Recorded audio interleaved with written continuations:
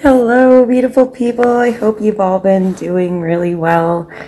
I just wanted to kind of just touch bases on the seasons today. So, for fall, there can be a lot of air element and prana in the air if you're looking into Ayurvedic and elemental season changes and how they relate to us and our emotions and bodies.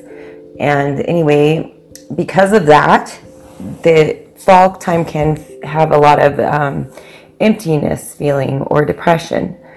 But what really the elements are bringing to us is the opportunity to calm and look within and really be with oneself, meditation, and knowing your true self.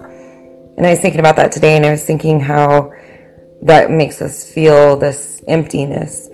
And I thought, it could relate back to our busy lives and how we're so full and busy all the time.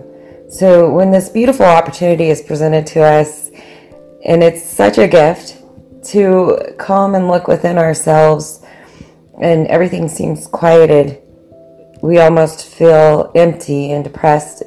And it's hard for us to just feel and love ourselves and see ourselves. I was trying to remember, it was such ironic timing. I saw a meme today, I know it's a silly thing, but that really related into how I was feeling. And it said, next time you find yourself, hold on and don't let go. And I thought that's so perfect for, I like it. I don't know. But anyway, food for thought. Really just find the beauty in finding yourself in this season, especially if you're feeling a little empty. Maybe contemplate on if that's just because there's less demands on you and if that's okay for a minute.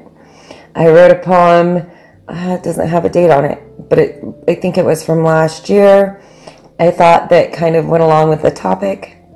It doesn't have a title right now. So we'll just leave it at that. Calm, ground, center, root, balance, strength, grow. Do we search when we should surrender and be found?